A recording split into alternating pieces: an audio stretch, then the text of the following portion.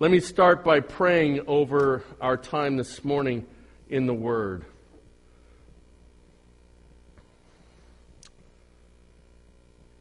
Father, you grant all good things. Your gospel is a light unto our feet.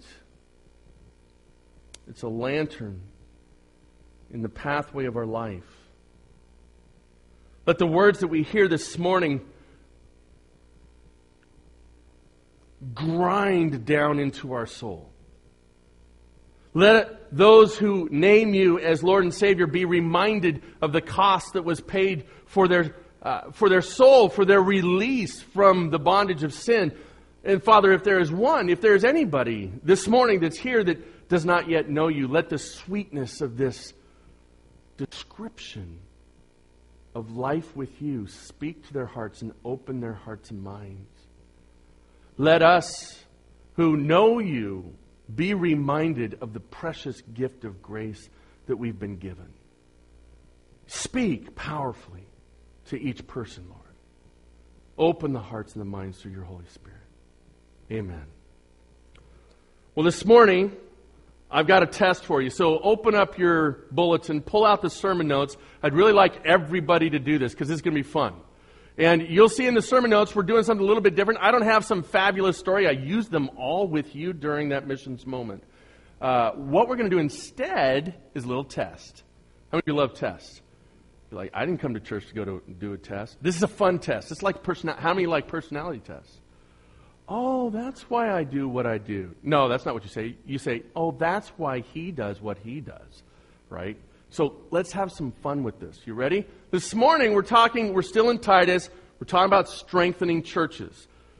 Paul writes this letter to his fellow servant in Christ, his teammate, Titus. Paul has had to move on in his ministry, and they started churches on this island of Crete. Not a great place to start a church.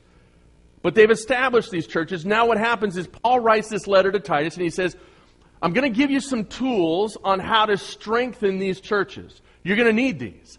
Otherwise, these churches are probably going to fall apart. Because Crete is a really hard place to be spiritual and to be godly.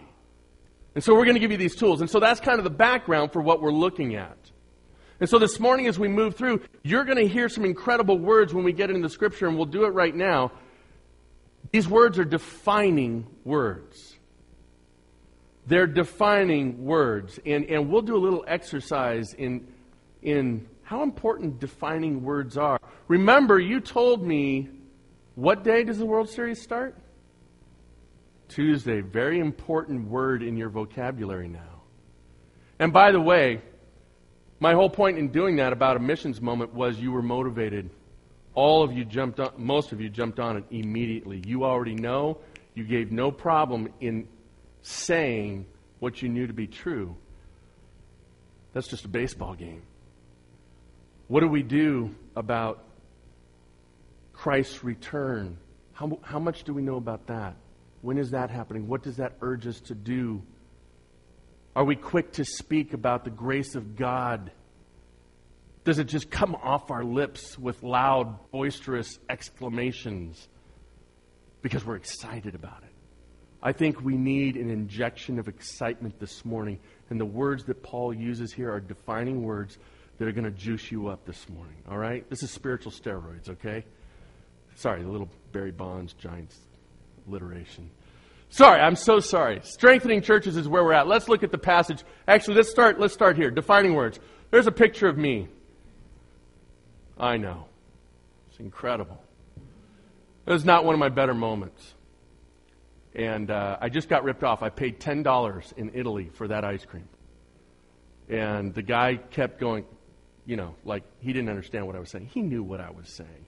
And he just I asked for one scoop, and he just kept putting it on. And I said, no. And that's me after I got ripped off. All right? So when I look at that picture, I have a defining word for how I felt right then. I can't share that word with you. Okay? But I want you to get a visual because this is a fun exercise. You ready? Number one, how would you define your, and for those who have one, spouse? Well, I would define mine as a Proverbs 31 And not as all the kids are saying today, ew. Okay, not that, but an EW. Okay? Laura, what's an EW? Yes, that's a little code thing that's going around our church. Just thought I'd throw that in. Proverbs 31, excellent wife, woman. That's how I describe, and that's one word if you look at it in the Greek. Okay, parents. How would I describe my parents? You write your thing. I would describe my parents as responsible. My parents were responsible. That's how they showed love. Went to work every day, provided for me. They were responsible people, and I admire them for that. Music style. Mine is perfect. I don't know about yours. My music style is perfect. I don't know about my eating style, but my music style. Lifestyle, winning. Thought I'd borrow that from pop culture. Winning. That's how I like to see my world of my lifestyle, how I would define it. Next, my children. Yes, they are my retirement. That is my retirement plan, my children. It's very biblical. If you need to go back, right back to Hezekiah 36. Faith, it is my heir. It's my heir. Now, I hope you're not writing down my things. You're supposed to write down your things. How would you describe those things for yourself in one word? All right, let's move on. Let's see what we're talking about this morning. Turn to Titus chapter 2 in your scriptures. I've got the scripture up on the screen if you don't have a Bible, but let me read this for you as we move through. For the grace of God has appeared, bringing salvation for all people, training us to renounce ungodliness and worldly passions, and to live self-controlled, upright, and godly lives in the present age, waiting for our blessed hope, the appearance of the glory of our great God and Savior Jesus Christ, who gave himself for us to redeem us from all lawlessness and to purify for himself a people for his own possession who are zealous for good works. Declare these things, exhort and rebuke with all authority. Let no one disregard you. Amen. Amen. We've been talking about leadership. We've been talking about the false teachers and the lies and the character of being a Cretan and the problems with that. And the big challenge for us and the big challenge during this time and for Titus was, are you going to be a Cretan or are you going to be a Christian? Which one are you going to be? And the beauty of this passage today is it truly defines a Christian. And so for you and I, we get to look at this and say, how would we define ourselves? How would others define ourselves? Would we see our lives in context to these words that we just read? That's where I want you to wrestle this morning. Would you see your life in context to these words from this passage? Paul has already talked about the character or lack of character of a Cretan. Now he goes into what is the character, the definition, if you will, of a Christian. Let's break this down. You ready? And if you're following along, there's a quote here that I've given you. We are defined by our actions, but our actions are defined by three things. What? Our beliefs, values, and convictions. Our beliefs, values, and convictions. Think about your parents. Did they live by their convictions? When the neighbors described your parents to other people, what would they have described them as? When your neighbors describe you to one another, what do they say about it? How do they define you? When your children define you to their friends, how do they define you? Do we live by our beliefs, our values, and our convictions? Because that's the difference between being a Cretan and a Christian. We are defined by our actions, but our actions are defined by our beliefs, values, and convictions. So point number one today, grace at work in you. Grace at work in you. Number one, we want to wrestle with these ideas this morning out of verse 11 and 12 with this first point. Number one is that it trains us. Grace trains us. Did you catch that in chapter 2, verse 11? For the grace of God, he's talking about the grace of God has appeared. It has shown up. It is Jesus Christ. And it's brought salvation for all people, training us to renounce ungodliness and worldly passions and to live self-controlled, upright, and godly lives in this present age. That's what God's grace does for you and I. It trains us. That means we're a work in progress. Does it not? Training means I'm a work in progress. When Ishikawa got up there and hit his home run, he gave testimony afterwards to the fact that he couldn't be more happier about, isn't it Sabian is the general manager? The Sabian picked him up. He had been DFA'd by the Pirates. Gone, done, out of baseball. And now he's the hero of San Francisco. Thank you for believing in me. But Travis didn't just show up. He worked hard. And he got in the batting cage. And he readjusted and he trained and he trained. And he's a work in progress. That's how we are spiritually, my friends. Because of the grace of God at work in us, we are a work in progress. It teaches us to renounce ungodliness. Well, those are big words. What's that mean, Pastor? Renounce means I'm done. It means I'm done, and it's a public thing. What are you and I saying publicly that renounces sin? Because the grace of God teaches us, it trains us to renounce sin. And you know what? Here in Crete, there was a lot of pressure to give in to worldliness, to give in to the character of what it would mean to be a Cretan in its full extension. For you and I today, we have the biggest challenge to stand up publicly for the grace of God, and the grace of God giving us the power to publicly renounce ungodliness. This is a challenge for the church today, isn't it? There are some churches in Texas, you may have heard of, this past week that practice this renouncement of ungodliness. And publicly said this is not okay, what our government is doing. And they suffered some pretty big wrath. Folks, God bless those who through the grace of God renounce ungodliness. Amen? Amen. So we have to stand against sin publicly. Is it enough just to say in my heart, well, okay, what's going on? I don't think that's good. But you never say anything.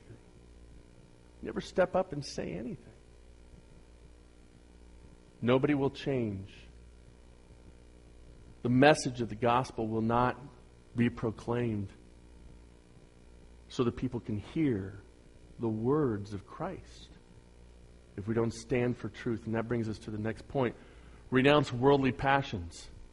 This is to guard against meaningless distractions. He says, do not give in to worldly passions. What does this look like? Well, I mentioned music. That's where that music thing came in. And it is amazing what would happen to me if you took away my music. But I think even more so, I think teenagers would drop dead if you took away their music. I know I would have if I was a teenager. Our music is so important to us, and you get it, right? I'm just using music as a metaphor. What have we allowed into our life? Because he's saying you've got to renounce worldly passions. What are those things that we've allowed into our life that the Cretans revel in? They love it. It's what defines them. And we've actually built some of that into our life, and it's a distraction from the grace of God. And Paul says this is what defines you as a Christian. This is what gives you joy. So don't mix that. Otherwise, you're going to be shortchanging grace. Don't mix it with worldly passions. Living self-controlled. I hate this one. I actually contemplated not putting it in there, but it's in the Word of God, so I had to put it in. Living self-controlled. We've heard this in our life group this past week. We talked about the fact that we keep hearing this over and over and over in Titus. I would say that this is probably because the culture of the day was, we're not going to live self-controlled. We're going to indulge. How many of us know what it means to indulge? Do you want me to go back to that picture of myself? All right? That would be a picture of indulgence. Now, is it wrong to eat ice cream? Okay, I just want to make sure you all don't go like crazy with this thing. That's not what I'm saying. But I can indulge for myself because in this day and age, I have much more than Cretans did. I can indulge in my life to have whatever I want. And yet the crazy thing is that's not good for me. He's saying live self-controlled. Because much of the time, if I choose to live like a Cretan, I'm going to end up like a Cretan. If I choose to live like a Christian, I'm going to end up like Christ. And that requires self-control. It's so that we're not subjugated to impulsiveness. Spontaneity is good sometimes.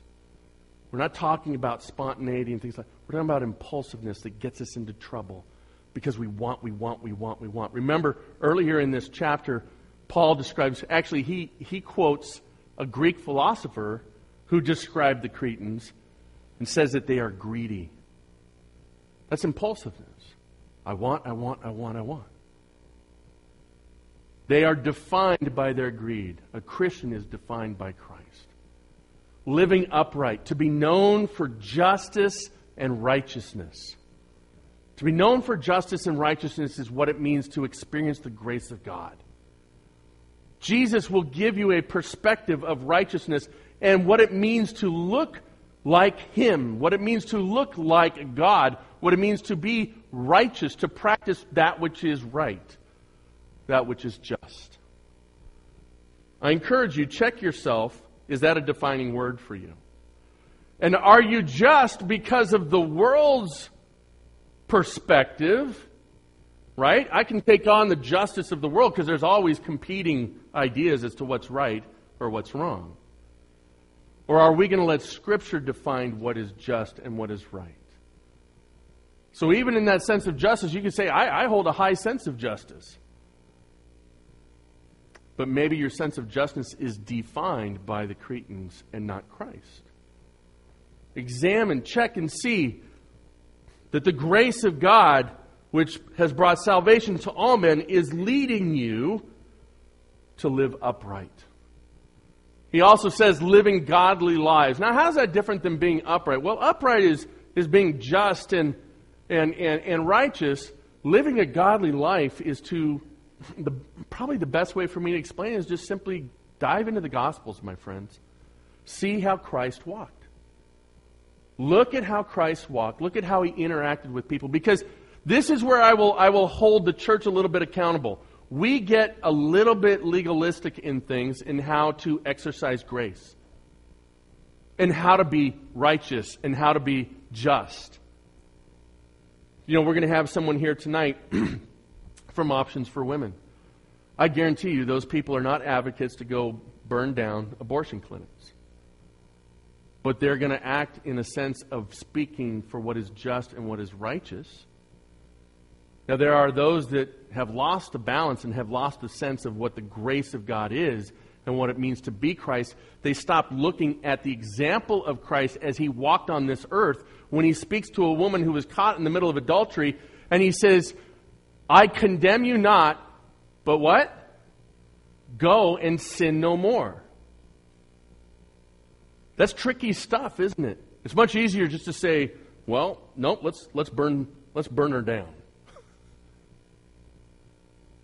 And there, on a very despicable level, there are churches or there are Christians who I would lump into Cretans that have done that.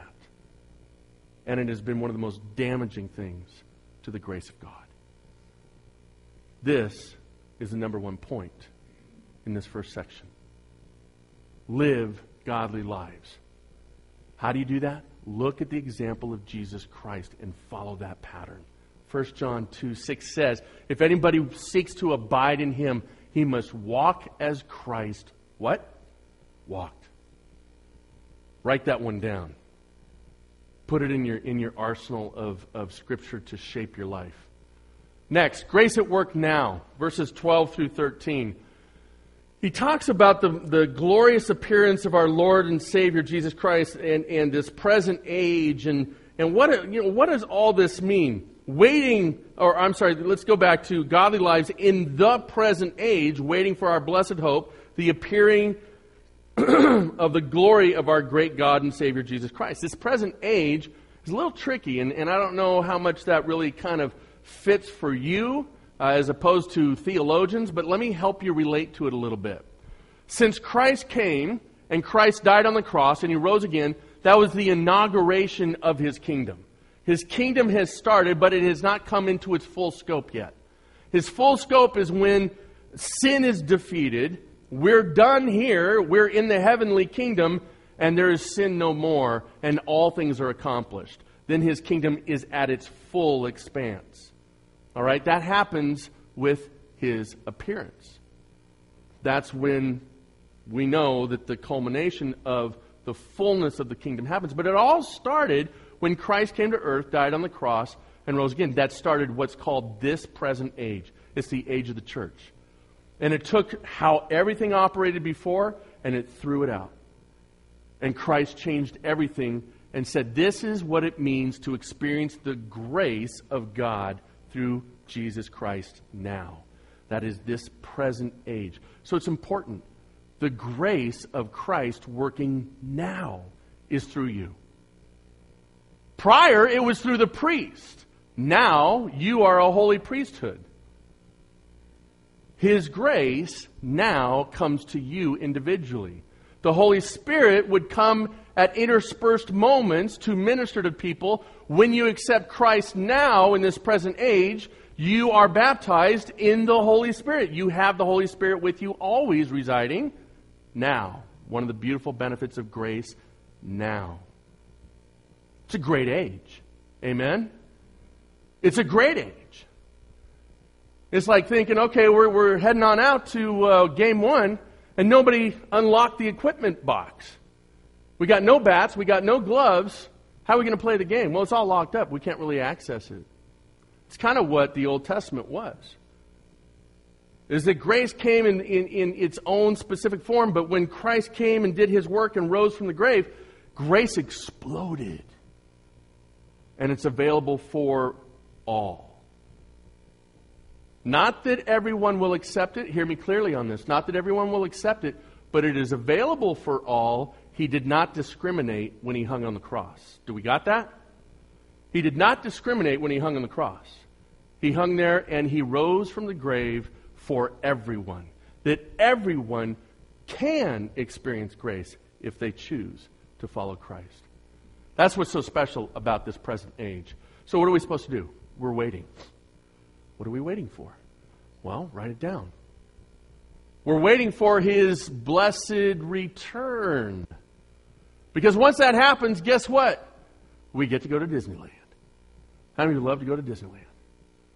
Right? Like a perfect Disneyland. Like there's no lines in this Disneyland. Like you just get to jump right on. And you don't have to pay for the food. And yeah, it is the happiest place on earth. Heaven, not Disneyland. You're there. I can't wait. But here's one of the defining marks of whether we're more defined by being a Cretan or a Christian. There can be an internal rub when I mention this or when Paul mentions this that we're thinking, I don't know. If Christ were to come back this afternoon, we'd miss the World Series. If Christ came back this afternoon, I've got a trip to Canada planned this summer. And Canada's awesome. I would miss that. These poor two guys. I really want to get married. Want to have that woman in my life. And if Christ comes, what will happen? Amen.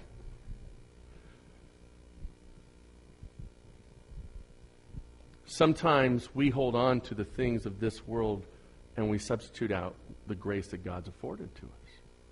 We get sidetracked. We need to wait for the right things. What is the right thing? The blessed hope. Paul says it's the blessed hope. It is that which every believer is waiting for the most. It is what should drive us. What am I waiting for the most right now? I'm excited about Thanksgiving. How many of you love Thanksgiving? I love Thanksgiving. It's fantastic. I'm looking forward to finding out the score of the Chargers game later today. I'm just being honest with you. It's in the back of my mind. I'm very excited about the missions banquet tonight. That's in the back of my mind. And on it goes, right? You guys have those lists, those things that you're waiting for, those things that you're looking forward to. Some of you are looking forward to children. Some of you are looking forward to your children being gone. Some of you are looking forward to retirement, vacations, whatever it is, the better job, whatever it is. Does it beat the blessed hope of the return of Jesus Christ? That's a hard one, right? Because we've not experienced that yet. That's why we need to be waiting for that and not other things. Paul says that's the beauty of grace at work now. That part of our role is to be waiting now, focusing on the hope, the blessed hope. This is our prescription for our suffering. Is hoping for something. You guys remember going to sleep the night before Christmas, right? Now, when you're an adult, you kind of dread it because you're like, okay, 5:30 a.m., boom, boom, boom. Go back to sleep. But when you're a kid, you can barely go to sleep because of how great it's going to be. That's where we should be in this present age right now, looking forward to the return of Christ. Amen? This is what Paul talks about. Now, he finishes up with Christ, which is great. This really should help define our attitude this morning. It's verse 14. Let me read it for you very carefully. Actually, let's backtrack it into the latter part of 13. Of our great God and Savior, Jesus Christ. By the way, let me help you with this. How many people are listed here? Our great God and Savior, Jesus Christ. How many people is Paul listing? How many say one? How many say two? Some are like...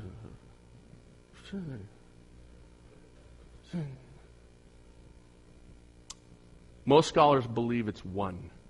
Do you know what this does for you on an apologetics level? Paul is saying, he who experienced personal relationship, personal audible voice with Jesus Christ, he is saying Jesus Christ is what? Is God. Write that one down, folks. Write that one down, because there's a lot of people who want to say that's not the case. I think Paul's probably a little bit more knowledgeable than any of us on the subject. But what's he say about Jesus Christ? He says, who gave himself for us to redeem us from all lawlessness and to purify for himself a people for his own possession who are zealous for good works. Get ready, because this is good. This is fun. You ready to be defined? Here we go. Actually, number one, Jesus sacrificed himself for us.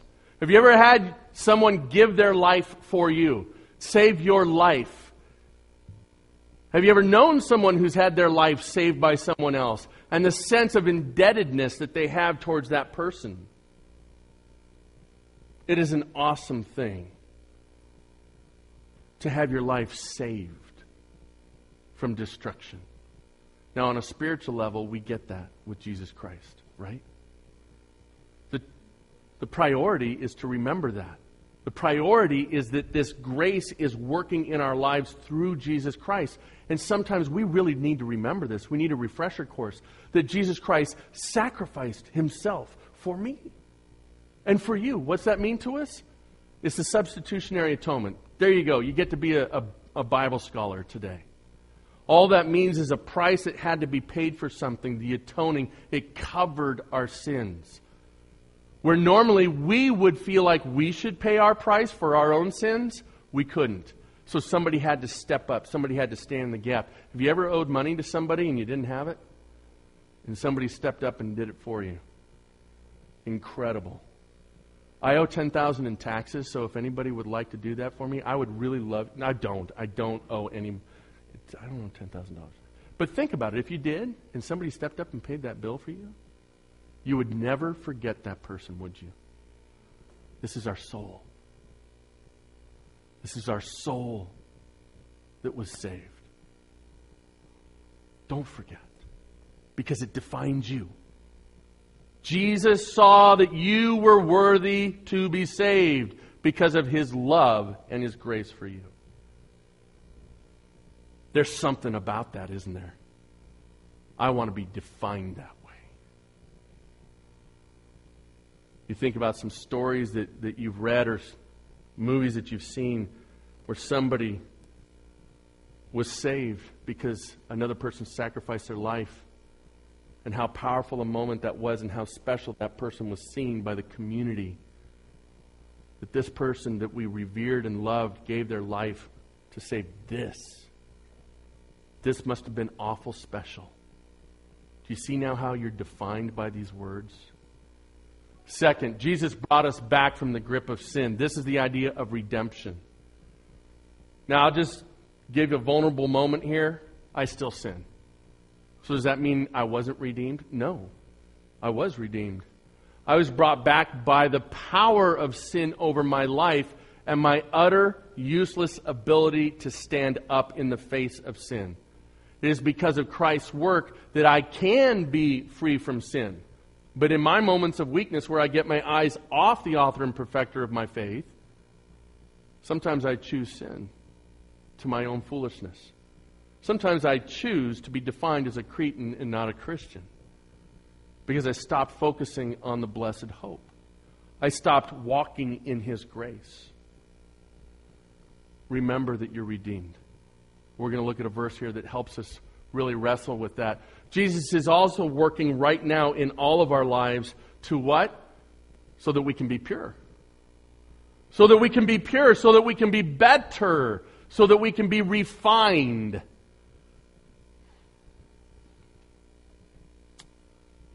I remember working with a ministry. It was an outreach ministry on the streets of Hollywood. And we were there on a weekly basis. Actually, I got hired there, so I was there on a daily basis for a long time. But we always did a ministry on Thanksgiving Day. And there was an alley next to the building that was disgusting. All right? Just disgusting. Because he who is homeless doesn't necessarily have a facility to do their business, so the business gets done in the alley. There was a 40-gallon drum that was filled with different fluids. I'll just put it that way. Guess what my job was to prepare for this Thanksgiving luncheon down in Hollywood? I had to move this drum. And as I moved the drum, the liquid sloshed all over my pants, all over my shoes. And I was stained, literally stained. I'll never forget that. Because the single most powerful thought in my mind for the next 3 hours, rather than caring and loving for those who had no place, was I cannot wait to get home and get this filth off of me. I was driven by it. It consumed me. Folks, we cannot get that filth off of ourselves that sin does. But through Christ work, we can be clean. We can be clean. Amen? Because why? Because He's constantly seeking to sanctify us and make us pure. This is what He's doing now. This is what defines His grace, my friends. This is what defines His grace. It's the work of Jesus Christ, and His work defines us. Jesus owns us. Did you know that? That's a popular statement out on the city courts of most urban cities. You know, when somebody gets dunked on, they've just been owned, right? And this can have negative connotations. It can have positive connotations. Folks, in this sense, it is a positive connotation. I am owned by Jesus Christ. Why does He get to make that statement? And where did I get this? Where did I extrapolate this from? Look at it very, very carefully. It says, He who gave Himself for us to redeem us from all lawlessness and to purify Himself, a people for His own what? Possession. Christ, God loved you so much that He sacrificed and gave Himself, and now is actively at work purifying you and I from sin and from the evilness that is around us, and that is what defines us, is God's grace at work in our life, because He what? Because He wants to have a casual relationship with you and I. No, He does this and we experience His grace because He owns us. You know, when you basically die for something, it's yours. And yet I live my life kind of pretty free, not remembering often that I belong to Jesus Christ, the author and perfecter of my faith. If I face that, if I look at that, guess what? The descriptors of my life are going to be a little bit different as people see them and as I see them. Two scriptures that help us understand this is 1 Corinthians 6, 19 through 20. Paul's giving instructions to a group of believers in the church at Corinth. And he's saying, hey, you used to be known this way, as drunkards, as greedy people, as hypocrites, as liars, as thieves, as sexually immoral people. Guess what? That's how you used to be. But since Christ came in, and since grace has come into your life, you now are free from all of that. You are redefined through Christ. And at the bottom of this passage, he says this: do you not know, or do you not know that you've been transformed? Do you not know that the grace of God is defining you, is making you into something new? And he says, do you not know that your body is a temple of the Holy Spirit within you, whom you have from God? You are not, what? Your own. You are bought with a price. So, glorify God with your body. It matters. Because He who sacrificed everything and is giving His active grace in me even now. It is about Christ. It is about Christ. It is about Christ. Amen? And His work in my life to transform me and make me new from Cretan to Christian. How am I defined? Ephesians 4, 11 through 14 is a powerful passage, and it speaks to this. In Him we have obtained an inheritance. I'm defined by an inheritance. You already saw that. That was part of my plan, right? By my kids. I already have an inheritance through Christ. I don't need one for my kids. Having predestined according to the purpose. He had a purpose in all of this in the first place. Of Him who works all things according to the counsel of His will. His grace at work in us is according to His will. He does it. And so what was His will? So that we who were the first to hope in Christ might be to the praise of His glory. In Him you also, when you heard the word of truth, the gospel of your salvation, and believed in Him, were sealed with the promised Holy Spirit, who is the guarantee of our inheritance until we acquire possession of it to the praise of His glory. I am defined as an adopted son of Christ. That's how I'm defined. So as I finish this up, let's change the definition. In one word, how would I like to define my what? My spouse. I'd like to define my spouse as godly. Right? I'm sorry, how would I like to be defined by my spouse? I would like my spouse to look at me and say that I'm godly. Secondly, how would I like my parents to see me? If they could only have one word to define me, I would like them to describe me as righteous. How about my music style? You guys know that that's just a way of me saying those worldly passions, right? I'm just picking something that kind of relates to the culture around me. I would say that I'm guarding. I'm guarding against the worldly passions. I want to be defined that way. How about my lifestyle? The day by day that I'm living in the blessedness of hope for the return of my King, so that I'm taken into His arms, free from all the difficulties, trials of this world.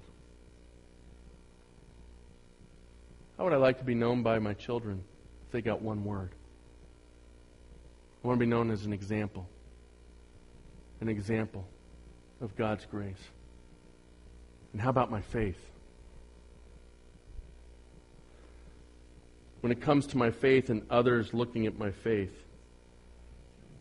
if I were to live a life that's focused on the grace of God, which has appeared to all men, bringing salvation, then I would hope that the descriptor that was used is that guy acts like he's redeemed. That guy acts like he's redeemed. Remember, we're defined by our actions, but our actions are defined by our beliefs, our values, or our convictions. C.S. Lewis said this, and in closing, it is since Christians have largely ceased to think of the other world that they have become so ineffective in this. Aim at heaven, and you will get earth thrown in. Aim at earth, and you'll get neither. Let me close in prayer, and then you'll be dismissed today. Lord God, we lay up to you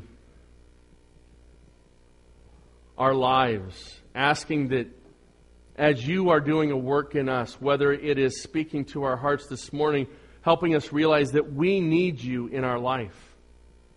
And maybe for some in the room, that's a first-time opportunity, commitment, and maybe you're drawing them to you. Father, let them respond in kind. Let them reach out to you. Let them commit their lives to you and experience your grace. Lord, for some of us in this room, we need to readjust. We need to refocus. We need to look at how we would be defined by others around us and say maybe there needs to be some more work through grace, through the grace of Christ done in our lives so that the descriptors of who we are would be more in line with Christ. Thank you for these wise words today, Lord. Guide us in all things. In your name, through the power of the Holy Spirit, and by the will of God the Father. Amen.